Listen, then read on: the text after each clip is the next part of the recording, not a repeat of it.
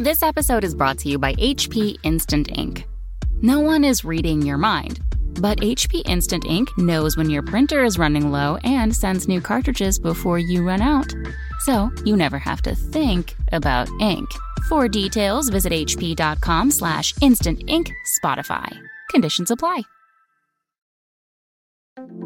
This episode is brought to you by PayPal. These days, choices are everywhere. Like, for instance, the milk in your coffee. Would you like it from a cow, a nut, a tree?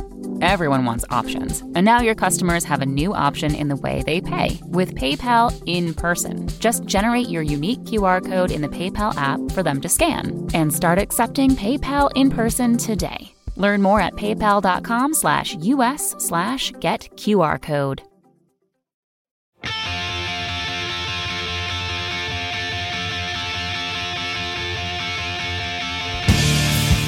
Welcome to episode 180 of the Washed Up Emo podcast. I am Tom Mullen from washedupemo.com. Today, we welcome Mike Reed from the bands Small Brown Bike, LaSalle, and Abel Baker Fox.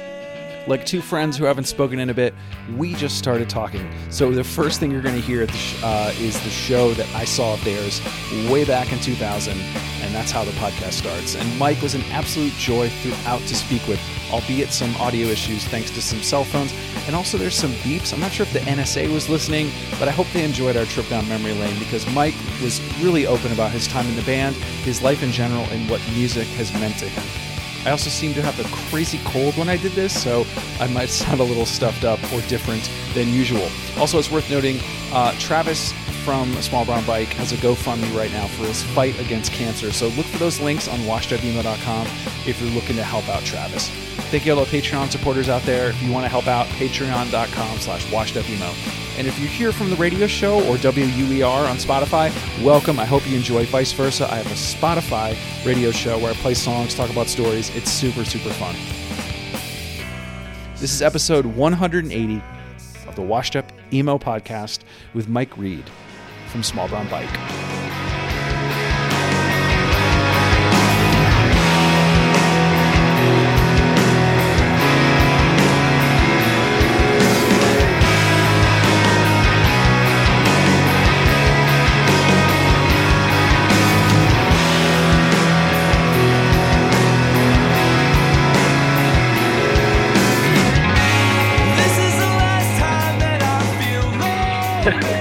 Get right to it. I don't know, man. Yeah, I don't know. There's all kinds of huge, crazy bands and stuff that you've interviewed. It's just, I don't know. It's just surreal. I guess sometimes the people still, care to talk and all this stuff. I mean, I appreciate it. So I don't know, man. Yeah, it's wild. I don't know how to describe it. Yeah. Yeah. I mean, this is the usual, someone comes up to you at a show, but I will say there was a show at the Cradle in 2000, or was this Cradle, or was this at Duke Coffee House? I think it was Duke Coffee House. That might have been our first big tour, I think, or that definitely. Whereas just people there. If I'm thinking of the same one, I'm sorry, I'm stretching here, but yeah, whereas crazy for us for sure. We lucked into that too. Another band had broken up that was supposed to be on that tour, and we got on, and it just was all right, here we go. Jump in the van. Didn't have a trailer. Didn't have had a conversion van that we just built a loft in back, and it was just hey, let's go, let's go. You don't pass that up. But that every show was just a mind blowing, just eye opening experience. The whole thing, the whole how you do a tour, and just all of it. It was just it was so fun, man. It was awesome. I'm pretty sure I hadn't even been to the East Coast before that. That was my first time in New York, Boston, Philly, all that stuff. It was wild. So then I guess, you taking that leap, also taking a leap, as a band and starting, I think, was it 97 or so, right? Yeah, 97 is when we started, Small Brown Bike as a band. Let's do this kind of thing. We had played music and just messed around in high school and all that stuff. But 97 is where we're let's start a band and play shows around Michigan and see where it goes. Right. And how did you find out about tunes and music and bands? And yeah, I mean, music was always part of my life. My dad, my parents, music was always records around the house or guitars and stuff. And But like, it was, record stores was all about, we'd go, well, initially, I guess, like a lot of people, like skateboarding is what connected me to music for sure. Like skate videos, like we were, we in middle school were skating and just whatever, buy videos, and just like all those bands, that's how we started getting into it. And then, friends, older brothers, friends, mixtapes and stuff like that. And so we started, I started getting into whatever, like 7 Seconds and Descendants and all that stuff. And then, so that was like just kind of, definitely videos were a big part of it. And then I just moved way into it. Like the hunt for new music was a big thing for me. Like I would definitely buy records. I'd be at a record store and would definitely just buy records because they look cool. Or, like, oh, this sounds kind of interesting or whatever. I'll just buy it and just check it out or whatever, which is always exciting, because there was definitely some hits and some misses, but like, and, I don't know, it's like mixtapes for sure. We would, always have mixtapes going around and just checking out new stuff. And yeah, so I don't know. And then, eventually it was zines for sure, a big part of it. You just read reviews and just check out, or I bought, then it was like, oh, I see a cool ad for a band and it was like, oh, that sounds cool. And I'll go buy it and whatever. And, whatever. So it was, yeah, those days definitely, yeah, just zines were a big part of it and just word of mouth. That's what the hunt for a new band or some new record or something was definitely driving me a lot, just when whatever, some odd mixtape or whatever. Like I remember, I'm pretty sure I bought the first Cursive record on that theory of like the Such Blinding Stars. I want to say I just like, oh, that sounds cool band name. I'm going to like grab that and just check it out or whatever, and that, so I don't know, just random stuff like that. Or Archers of Loaf. I have this, and I don't know if it's true, real memory or not, but like, I think like Web in Front, I had seen like a video for it on some like obscure, weird video show that was just broadcast at like 1 a.m. in the morning or something, just kind of finding stuff like that, the search for new bands or like whatever, even, 120 minutes or any of that stuff. I mean, yeah, any way to kind of find something new or intriguing was always fun to me. And then playing music, what was the excitement about, picking up an instrument and playing and also, getting to play with your brother? Yeah, totally. Yeah, that was like, really, it really took off not middle school, like high school where like learning music by ear was like, okay, cool. Or, whenever listening to, it didn't matter. It wasn't whether it was like, metal or punk or, Nirvana, whatever. It was like, I could play along or that's how I learned a lot of music, just trying to play along to it after I got into like, just learning your basic bar chords and stuff like that. So in high school, yeah, like, Ben would have like a bass and I have a guitar and we would just like play along to music, just put it on stereo, listen to it and like do whatever and just kind of try to play along. Or we'd buy like tablets or books and stuff like that too. So just that like kind of excitement, like, oh man, this is fun. Whatever, just that's where it really took off and like said, okay, let's, write our own songs, whatever, and just, and whatever. And kind of that mystery of like, oh, let's try this or that sounds cool or whatever. So it was definitely like a like kind of, I don't know, that DIY, just like learn music yourself, like,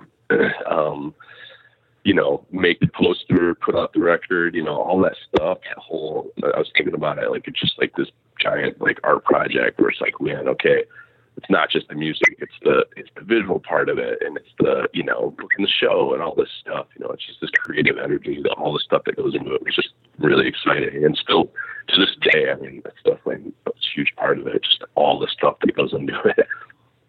The early Small Brown Bike years, like, and just, I don't know how we probably told him that, or, or like, hey, you play bass, how do I play guitar? We got to just have, share, we got to compliment each other or whatever. But it was always fun because there's definitely time and still, like, because, we play band today. It's like, I'll be playing something, or have some kind of riff or something, and where he writes a bass line over it, it's not something that I would have thought of, it's something different, or he'll kind of push it into something new and whatever. And that's that exciting part of it where, our brothers, we still like think differently when it comes to music, writing music, or just any creative stuff.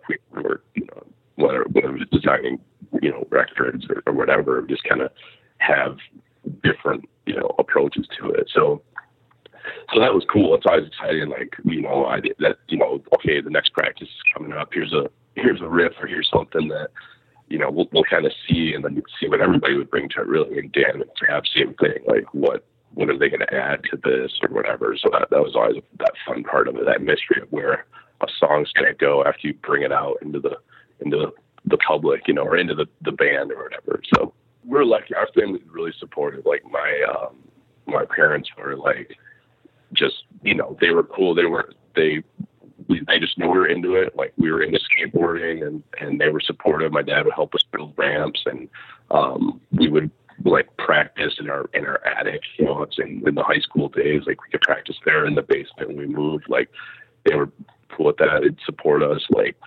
when we just wanted to go to shows, like we'd about 2 hours from Detroit, so they would like drive us to shows and like drop us off and go get dinner, and then they'd pick us up at the show or whatever. So that was, huge, fortunate. And we like, even we book shows in our little small town, like our parents or uncles or whatever would like help work the door, and just, it was cool. Like, our uncle built us like a light show, it's like totally just, it was cool. So, and just really lucky to have that support. They were just, supportive of what we were creating or whatever. And they would go to shows and stuff like that too. So that's rad.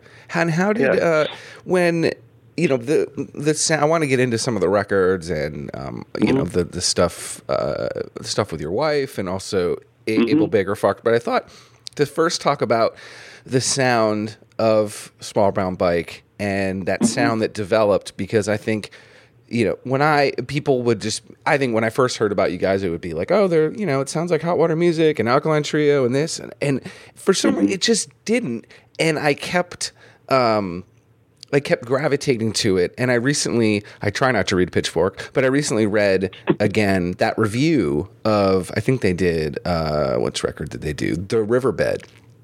And they said some interesting things about just like, this person wasn't a fan of that music, but they liked Small Brown Bike. And I think either that, what I'm trying to get at is like, it was aggressive, but I think it had this entry point for a lot of different people. And I just wanted to, if you had thought about that, and then the sound itself, which I think you guys are unique in that time period. Yeah, that's cool. You mean like the early years, or you mean the Riverbed era? I even think from like Dead Reckoning on, like it seemed to be. Yeah, definitely. I mean, we, like when we were early bands, we were definitely into, like California punk bands, like just, and I guess more in the, popish vein or whatever, like melodic hardcore kind of stuff. And then, I don't know. And then as we, really, I guess when the band was starting and really pushing forward, I think we all gravitated towards, I don't know, into a darker, just, I don't know if that's the right word, but like something that, just had that kind of emotional energy in it, and just kind of like, and it wasn't always fast or wasn't always upbeat, it was like mid-tempo or slow, and just play around with different things and just kind of, and just push, just push it to whatever,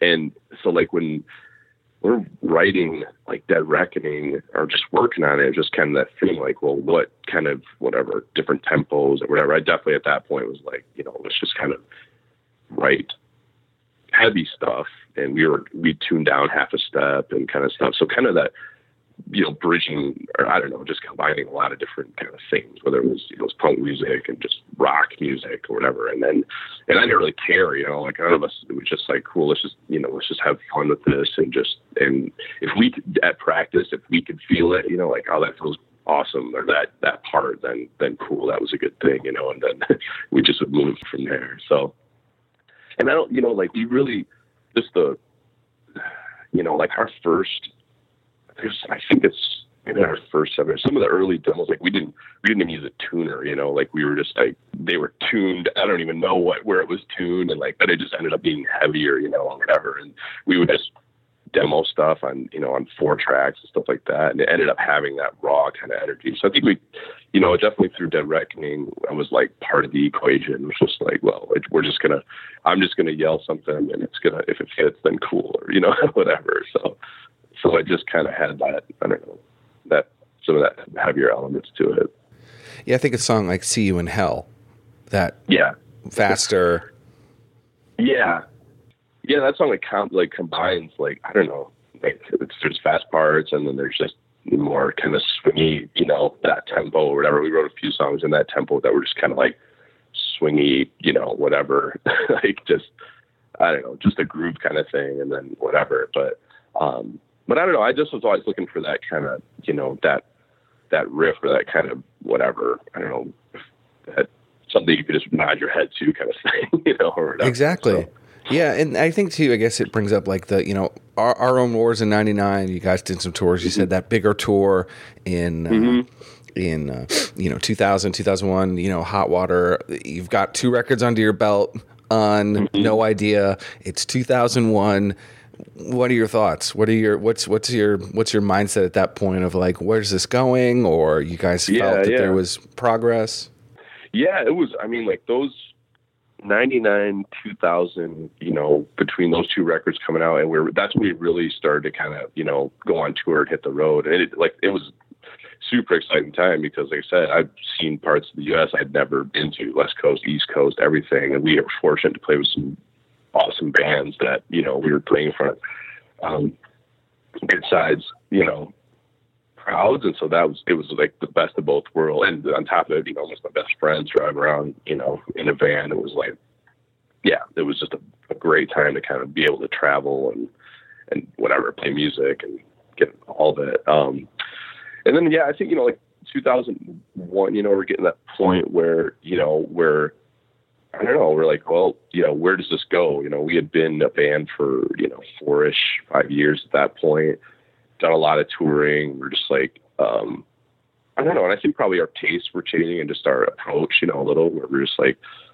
we want to keep pushing it forward a little bit. And we're just, it didn't have to be, yelling all the time and, whatever. It just, you could definitely find elements. There were plenty of ways to find that emotional or heavy part of the song without just being on full blast the whole time. So that's where, and at that point, Jeff, our second drummer, was coming into the band, and just drummers are a huge part of the feel of a band. And so he had a different technique or just style than Dan. And so it took a while to kind of, in a good way, I don't mean anything like to like find our kind of where we wanted to go and what was exciting at that point and what was going to kind of push us forward. So that was just kind of like that, a band, like another chapter in the band. I think started at that point. We're like, okay, let's kind of just experiment a little bit. And like, sure, let's add some pedals and let's, whatever, and kind of see where it goes. And you had the deal with No Idea was up. And yeah, we just, we didn't have a deal with that, we just were like, sorry, excuse me for thinking it was professional. I'm kidding. I think, like we were exploring just other things at that point because I think, it was just like, well, like I said, we were just kind of, I think, maybe redefine the band. And now we weren't really conscious about a lot of stuff. I mean, it's when I talk about it now, it sounds like, oh yeah, so we decided let's go buy some pedals and let's, play quiet. But it wasn't like that, it's like, cool, like let's just how we're, I mean, these words, but we're like I said, 4 or 5 years in as a band, let's just push it forward. So, and I mean, we've started that word whatever, but just kind of keep driving it forward. So that's when, and then we did Nail Yourself to the Ground, like the, in my mind, like that kind of like transitional thing where we're, just gonna do an EP that's, whatever, just more of let's see what it's like to go in the studio. We got a new drummer and we're just kind of, trying some different stuff. And then Riverbed was that, okay, we're ready to do a whole record and go from there. So. And you met, did you meet the Casket Lottery guys from that split, or you'd met prior? Yeah, that's funny. Those guys, I mean, it was one of those things where, I think we had Juice Browns like in the van on tour. Like somebody said, "Oh, you should check out this band," and like immediately listened to it, like, "Oh, this band's like this is cool," and whatever. And then I think Nathan and I started emailing. It was like, "Oh, yeah, here's his email address, whatever." And so we just started emailing, like, "Yeah, we could play some shows, and that'd be cool." And so we kind of shows. I think the Fireside. We played a couple, like a festival. We played in Bloomington. We just hit it off. It was like, we do this with, a lot of the bands we toured with were just like, you just became friends, obviously. And like, we just hit it off really well. So we just played, we're like, "Oh, let's do another tour. Let's do that." And then the idea for a split, I mean, that was the day, in those days, it seemed like it wasn't like a super, groundbreaking thing to do, split with another band. Like there were splits everywhere. So we were like, "Yeah, we can do this." And we, the way we approached that split is like, we wrote an original, Casket Lottery wrote an original, and then we wrote a song, but we didn't put lyrics on it and sent it to Casket Lottery, and they sang on it. And then they wrote a song and sent us the song, and we sang on that. And then we did the Under Pressure cover, and then we did like an acoustic song. But like that was kind of a collaboration in the studio. So, yeah, it was just a fun thing like that. Fun being to play with and then create it. It was a super fun record to do. Rad. So you did those two sort of things on your own, and then said, "Cool, let's do this Riverbed thing." And how did you get with Lookout? And again, you said that wasn't like, it wasn't like this is how we're going to dominate the world, but it was sort of we're going to try to find a different sound. And I think you're totally right about, I mean, labels, like you're on a certain label, they're going to think you're hardcore. You're on a label, they're going to think you're, X. So to be able to try to do that, I think, I understand it. Like it was kind of opening it up for interpretation. Right. Yeah. I mean, that was Lookout at that time was doing a lot of, they had video and like engine down and like, it just, yeah, it was like we were into like the fact that like, I mean, there wasn't this one sound, whatever. And there never was. I mean, I'm a huge fan of Lookouts and everything too. I couldn't believe that we were like, kidding me, or on the same label as 15 or Crimson or whatever. It's just like, wild, So, and like when we got to play Gilman Street, which was like completely wild to me, like the whole thing. So working with them, it felt like a good spot where it's like, cool, there's not really an expectation of what we need to be or whatever as we're, on that label. It just felt like that good fit. And again, from that record cycle or that time period, I think you're really finding the sound. I think it was cleaner. I'm not saying the aggressive or loud wasn't but it just seemed like you were getting into your own. And it seemed to hit like a really nice, spot. I think from as a fan perspective too. That's cool. It's funny. At that time, I should speak to everybody. I speak like it threw some people like a curveball at some of the old, older fans. I think, and I totally understand where there were some the sound was changing a little bit. I wasn't, as the, yelling or rough as much. It was like kind of just trying to do more, singing or just naturally. That's just how want to go. But like at that point, we were enjoying it, but I think there was definitely some of that feeling like, man, I don't know if people are into this anymore. Like, I don't know if they wanted some of the old stuff. And, again, that's, there's always exceptions. There's always whatever. But it felt like then later, I want to say, we broke up. We put our last shows in 2004. And then it was about 3 years later that we got back together to do some reunion shows. And we had played some of those songs and people were like singing along and way into it, and we were like, wow, that's awesome, man. Like, that was, where the cool. fuck were you? Yeah, totally. Like, I mean, it's like, it could have been the songs were new and people were like, oh yeah, okay, whatever, I don't know this song right now. But it definitely resonated with us. And it resonated through like any shows that we did after 2007, you know, we did a reunion, we got back together and made another record and all that stuff. And we were like, cool, man. Like, wow, these, like those songs at the time were, I don't know. And I don't, you know, that's just kind of how the feeling was. But yeah, people are into them. We were playing them 10, whatever. I guess it would have been, 8 years later or something like that. So it took them 8 years to understand the record. Yeah. Great. I mean, I've been there. We've all been there. It's like, yeah, it takes a while. Like, oh wait, the record's great. So. And then from when you guys broke up, I know you did a couple of those, you know, reunion things. It still felt that everyone was sort of together because LaSalle had, you know, Dan, right? And then you're working with your wife, and then Abel Baker was also Abel Baker Fox was also that. So it was almost, it wasn't like a breakup that you think, you know, you delete this and then you're never responding. Like, it was like, what was that? What was the difference? Because it looks on paper different. Yeah, totally. I mean, once when we were, when we broke up, we just all knew it was time. I think like it got to the point where, I don't know, it just wasn't fun anymore. You know, really, we just were.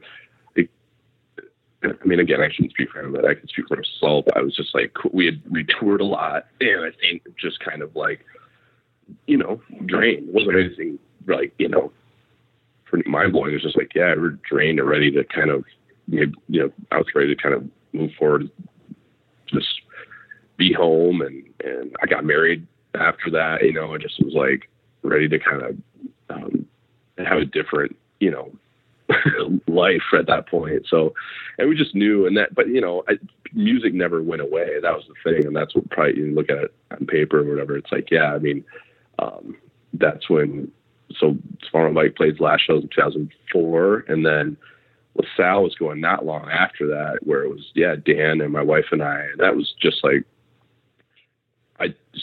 music never went anywhere, but it was fun. Just kind of simple. It was simplified. I mean, I got to be in band with one of my best friends, and my wife was my best friend. So it's like, this is great. We just played shows around Michigan. We played, we did a little bit of Midwest. We did a tour with Cursive and Make Believe. It was really fun. It was just like, it just was, I don't know, less pressure, I guess, in a lot of ways. Like, cool, let's just write music and put out a record and just, whatever, have fun with it. And Abel Baker Fox, same kind of thing, where we were just just naturally like, hey, it'd be fun like that. Let's just do this. And all right, we started sending music to each other, and it was like, there you go, we've got a band now, and wrote everything online and whatever. But so I don't know. Did I answer your question? I don't know where. Yeah, of course. No, this is not about me talking. It's about you talking. So yes. Yeah. I don't know about other podcasts, but this is you. No, I agree. I think being able to continue that, like I said, it looked different than I broke up and here's this new band and I'm in this new city. Yeah. It was just more of like, it was a continuation of your music, and it just happened to include other friends and other pieces of it. And of course, expectations too. When you're early on in Small Brown Bike, that's, I'm sure that I know that you guys toured with Abel Baker and LaSalle, but it's like, obviously wasn't that, from what I saw, it wasn't like again, countless tours and trying to do that. You had expectations, because I'm sure you have other stuff going on. You have a job, and those type of things take those. You can't be away forever. Right. That was the thing. I mean, I always tried to kind of balance it between band stuff, and I still was like, I went to college and like it would work, a part-time job, whatever, and play music, and then. And even, like when LaSalle started, it was like focusing on the stuff that I really loved, which was like writing songs, recording, and then playing some shows around, around the Midwest or whatever. It was like just fun and still got to do all those creative things, like design the record cover, write lyrics and all that stuff. And writing with Katie was really fun. It was just like, we could just sit at home and write songs and demo things and put them together. And Dan, our drummer, lived right around the corner. So we just go walk around the corner and practice at his house. And, it just was, and it was a 3-piece too. It was like, which is fun for me. Like, I'm used to having a second guitar player in the band, but like the 3-piece thing was fun because I could just, I don't know, it challenged me a little bit to like make things, I don't know, cover all the bases or whatever, make things a little bit more interesting, or at least in my mind. So, yeah, that was, yeah. You're making it work. Yeah, totally. That's always been, how do we make music work in life, whether, and even to this day, it's like, cool, I'm still doing music. It's just how do we make it work in between job and family and all that stuff. But, what do you do for work? What do you do for, I'm an independent web designer, developer. So I do when I build apps, like just all the stuff. Like that's what funny thing too, like early in the days, when the web was just coming up, was when, Dan and I built our first websites, like we would always be working on it, learning, HTML, CSS, all this stuff. And so I do that, continues to stay. And my brother does like video production. So we share an office and we work on projects together too. So yeah, it's cool. And I teach web design development too. So that's my, most of my days are spent in front of the computer. That's great. Yeah. I mean, it's creating. I still like to create stuff. You know what I mean? I still look at it through that lens. And then being able to, do it independently and be able to take on projects. It's almost like your little label, what kind of working on. Yeah, totally. Which releases you want to do. Yeah. Yep, totally. We just, work with clients and like whatever. It's still just like the excitement of like creating something and put it out there or whatever. So then from LaSalle and Abel Baker Fox, it wasn't this needs to be the biggest thing, or this. It was more of like, we're doing it to do it, and if people get into it, cool, and if we make our money back, great. Or obviously not saying you don't want to be the biggest band in the world and touring, but like you didn't have it wasn't the do or die sometimes where this is all you have. Yeah. I mean, I tend to set my expectations low. I don't know, I just have always like, I just, I'm doing this for me, or for, just the music, the art or whatever. I'm really into it. And so, yeah, like it's just trying to kind of simplify it and say like with Abel Baker Fox, it's like, it's just, we have so much fun doing that band where we know we all have, my brother and I live here, and then Nathan's Kansas City, Jeff's in New York. So it's like, we do it as much as we can, which is, once a year maybe, but it's super fun. We just know, okay, you can send some music. Here's an idea.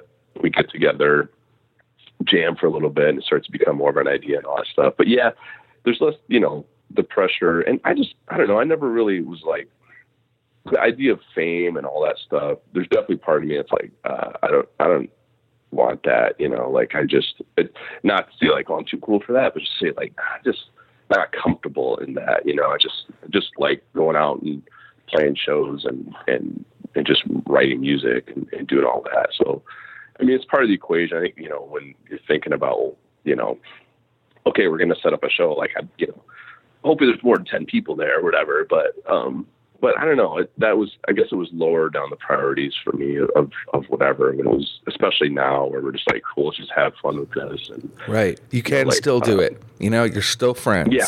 You're still alive. Totally. Yeah. Like that kind of shit.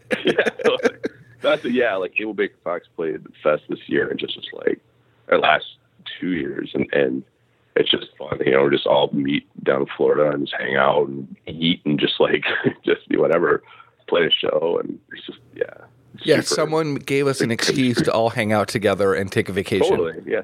Yeah, totally. Like we, whenever I talk to people who don't know about the bands or aren't into, music, I'm just like, yeah, it's basically like our fishing weekend or like our softball team or whatever, man. It's like, that's what it is, That's totally, I've never thought about it like that. You're totally right. Yeah. It's basically, that's what we do. That's what I do. Do you want to go fishing? Like that's my one weekend. I mean, I'd love to go fishing. That sounds great, but that's basically what it is. Yes. It's our bowling team. One thing I thought I wanted to mention to you was the reunion shows, and I remember the New York one.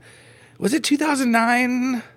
Was Cake Shop? I know those days. Yeah, it was around there because we did a little batch of reunion shows in 2007, and then we got kind of more. I think it was 2009, 2010 when we got more like reunited as like, hey, we're going to put out another record. But yeah, I think you're right. I think 2009, right around there. Like Cake Shops. Yeah, I remember. Yeah. I remember it being. I've never been in more packed venue. Post Great White. Post that tragedy. Like when they would actually count how many people were coming in. And so I remember that show being completely packed, and I was standing next to someone the whole time talking about the NBA. And I didn't even know this until after my best friend was like, "Do you know you were talking to Benny from Gaslight the whole time?" Oh man, yeah. He played in like the band that played, I think. Yeah. Yeah, but I can't remember. He was filling on guitar in the band that played or something like that. That's crazy. Yeah, that show was one of the hottest shows. I remember, like, we were just absolutely exhausted, completely exhausted. Like, I think at one point, like, somebody wanted, it was like, I think we played an encore or something, right. And then they wanted another one. Dan was like, no, I can't, man. Our drummer's like, I just can't, man. It's like, I don't know. I'm giving it all. Like I can't do it. I understand, man. It was fun, man. I mean, getting that, like, even the fact that, people still care to come out and hang out in a little, basement in New York. It's just like, it was fun to get that kind of, whatever, that energy. And I was like, was I always like, was it always this hard to play, man? Or am I just getting old? Like, that was like, yeah, it was, whatever, exhausting. It's because you're older. Yeah, for sure. That's what it is. That's totally it. But I think what was interesting, the show that I had so many friends that I didn't even need to like say that were there or realizing people were there. It was just this groupings of different friend groups almost in music, and they were all there. And I just thought that was a really beautiful thing, that it's almost like everybody had the Small Brown Bike record in their collection and they were all there. And that doesn't happen a lot. And I think that's I think there is some staying power, and I think more people should be talking about this music and where it sat and where it was because of that. And it kind of solidified that day. I was like, look at all these different people. I know that happens at every show, but I do feel the pre-internet era and the timing of it. It was the friend groups I was aware of or seen. It was I don't know. It made me happy to be like, look at everybody here in this band. It's not like, it's not a pop punk show, and you're just going to see your pop punk friends.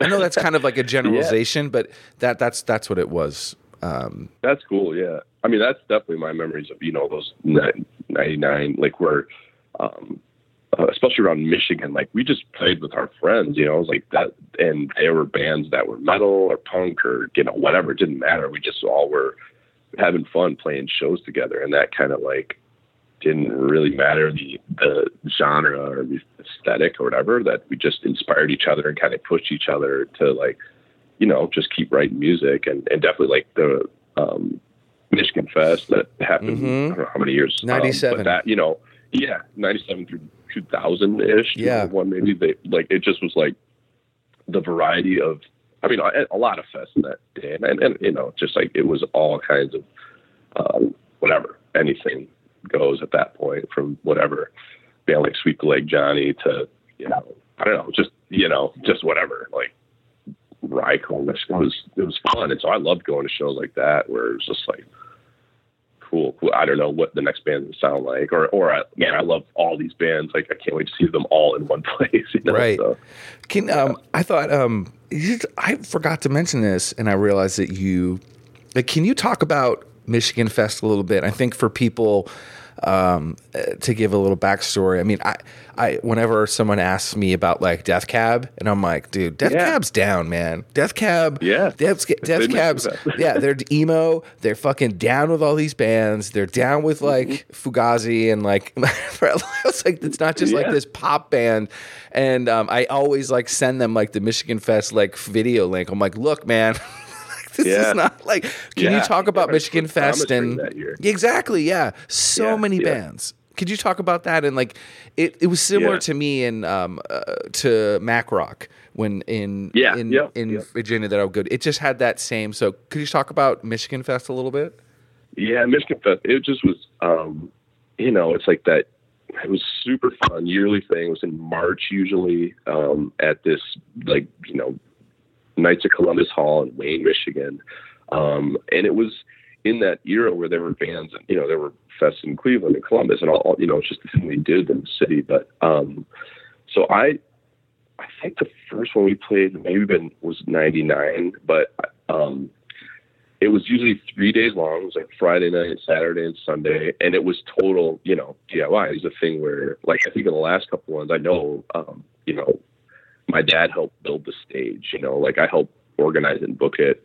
It was just like, and it was just the biggest variety of bands. You kind of would do themes, where it'd be like a heavier bands on Monday or, indie bands on Saturday or whatever. But, and it would, all the distributors would come through. So you'd have, tables lined up around the VFW hall in the back rooms where it was just boxes of records and 7 inches and posters and shirts and whatever, books, like everything, just all these different, distributors came and brought that. So you'd go there to, buy stuff, and then you'd watch bands from like whatever, started at like 4:00 on Friday and ended at Sunday night. But yeah, the variety that you would get from like Death Cab for Cutie played, or, Hot Snakes played. I think it was one of their, at least I remember one of their earlier reunion shows. Or was that a bit of reunion? I guess.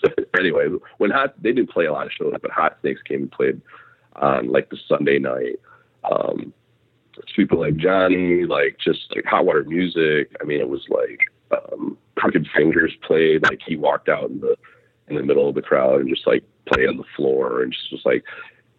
The Locust, like it was a huge mix of all different kinds of bands, and everybody would just come together. And there was a big hall. I mean, there would be 800 to 1,200 people packed in this hall, like on the big nights, and just cars sprawling through the parking lot in Michigan. And I don't know, it was like Mac Rock or Fest or something. It was like everybody's coming from wherever, all the way from New York to wherever, see these bands, and it was DIY. I mean, it was like, yeah, we, made copies of flyers at Kinko's, and like, you'd run ads in magazines and Punk Planet and stuff like that. And it just was like, here comes Michigan Fest. So it was super fun. And we had, it was always like a reunion where you'd see all these, bands we were friends with, or people would come in and just hang out for the weekend and have a, super fun time. Whose idea was it originally to start it? It might have been like the Joel from Makoto recordings. Like he probably started it. I guess I should know this, but he was involved with booking it through, those days, 98, 99, 2000. That's when I got involved, was helping, just whatever it could help with, whatever needed to get done. But it was, we just go in, we'd build a stage in the middle of this BMW hall and have a big festival all weekend, and tear it down on Sunday night and go back to work or school or whatever on Monday. That's great. Yeah, I think those that, like, I think Fest is the one that sort of, it feels that way, and I think those are needed. And however small they are in the town, to be able to put together a bunch of bands and have people come and experience other sounds is the point of it. Yep, totally. Yeah, that's totally beyond Fest. I mean, it's been like at least every other year in the last like 6 or 7, 8 years. But yeah, I get that feeling too. I was like, oh, this is cool. And who knows, I'm going to see some, different kind of genres of music, or comedian or wrestling or whatever. So I like that spirit. And Tony coming from Mac Rock, like that, that definitely, yeah, that seems like that's his vibe. Let's get a bunch of different kind of bands together and have a big party. Right. One thing I thought was interesting is having a bunch of stuff that you found for the release recollected, that Old Point Light Records, I think Travis's label, correct? Yeah. What was it like? Who was saving all this stuff? What was important, and did you feel thankful that you did? And who was because there's always someone in the band that's saving stuff. Yeah, so I think all of us have a little bit of that. Dan and Trav worked together a lot on putting that poster together and digitizing a lot of the stuff.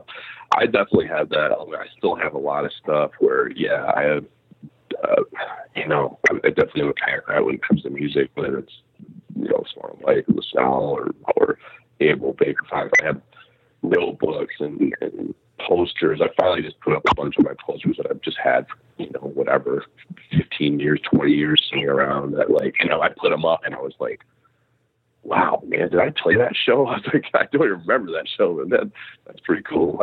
So yeah, I don't know. I think we all have our, I was definitely on a tour early days. I would bring a little Canon digital camera on my laptop and try to put stuff on digitized stuff or whatever. And I still have VHS tapes and all that stuff. So I don't know. We all have that element a little bit, just kind of. But I still have stuff that's just sitting in the basement that I've thought about it recently. It's like I gotta get a scrapbook or something to start to put some stuff in so it doesn't just mold away and whatever. But I test pressing the first 7-inch. I think I have the tape that was mixed down and just weird stuff like that, obscure stuff. That's great, because a lot of times people aren't saving those things or they don't have those to be able to look back on. And I think I've had bands send me VHS tapes because I have a little system to be able to, grip that stuff and get it to a really good quality. And it's just a lot of times, but again, people move, life changes, things happen. Yep. You can't really anticipate those things. So for you guys to kind of all be a little bit of background, I mean, that's why you had that release, because if you didn't have anything and I think, totally, and then wanting to celebrate it, right? You guys are okay with that, because sometimes bands they're not at that as into it, or they don't want to look back. Right. Yeah. Yeah. It's definitely an element. Like I said, I've had just notebooks and lyric sheets, and I have set lists of this show or that show or whatever. And that I still I want to put together something physical. I still like a physical book. I like something, whatever, that I can just open up and look through and whatever. So, it's funny. When I think about that, like the nostalgic part or whatever, just for me personally, I don't go through that stuff a lot. I don't it's not like I'm it's that time of year, let me pull out the old lyric book or whatever, or when we go through old photos, I kind of just, or even record, when we put out a record, it's at that point I'm kind of done with it. It's I put in my year or two to making this thing, and now it's cool, it's out there in the world, whatever, whatever happens to it at this point, I'm down with it. Yeah.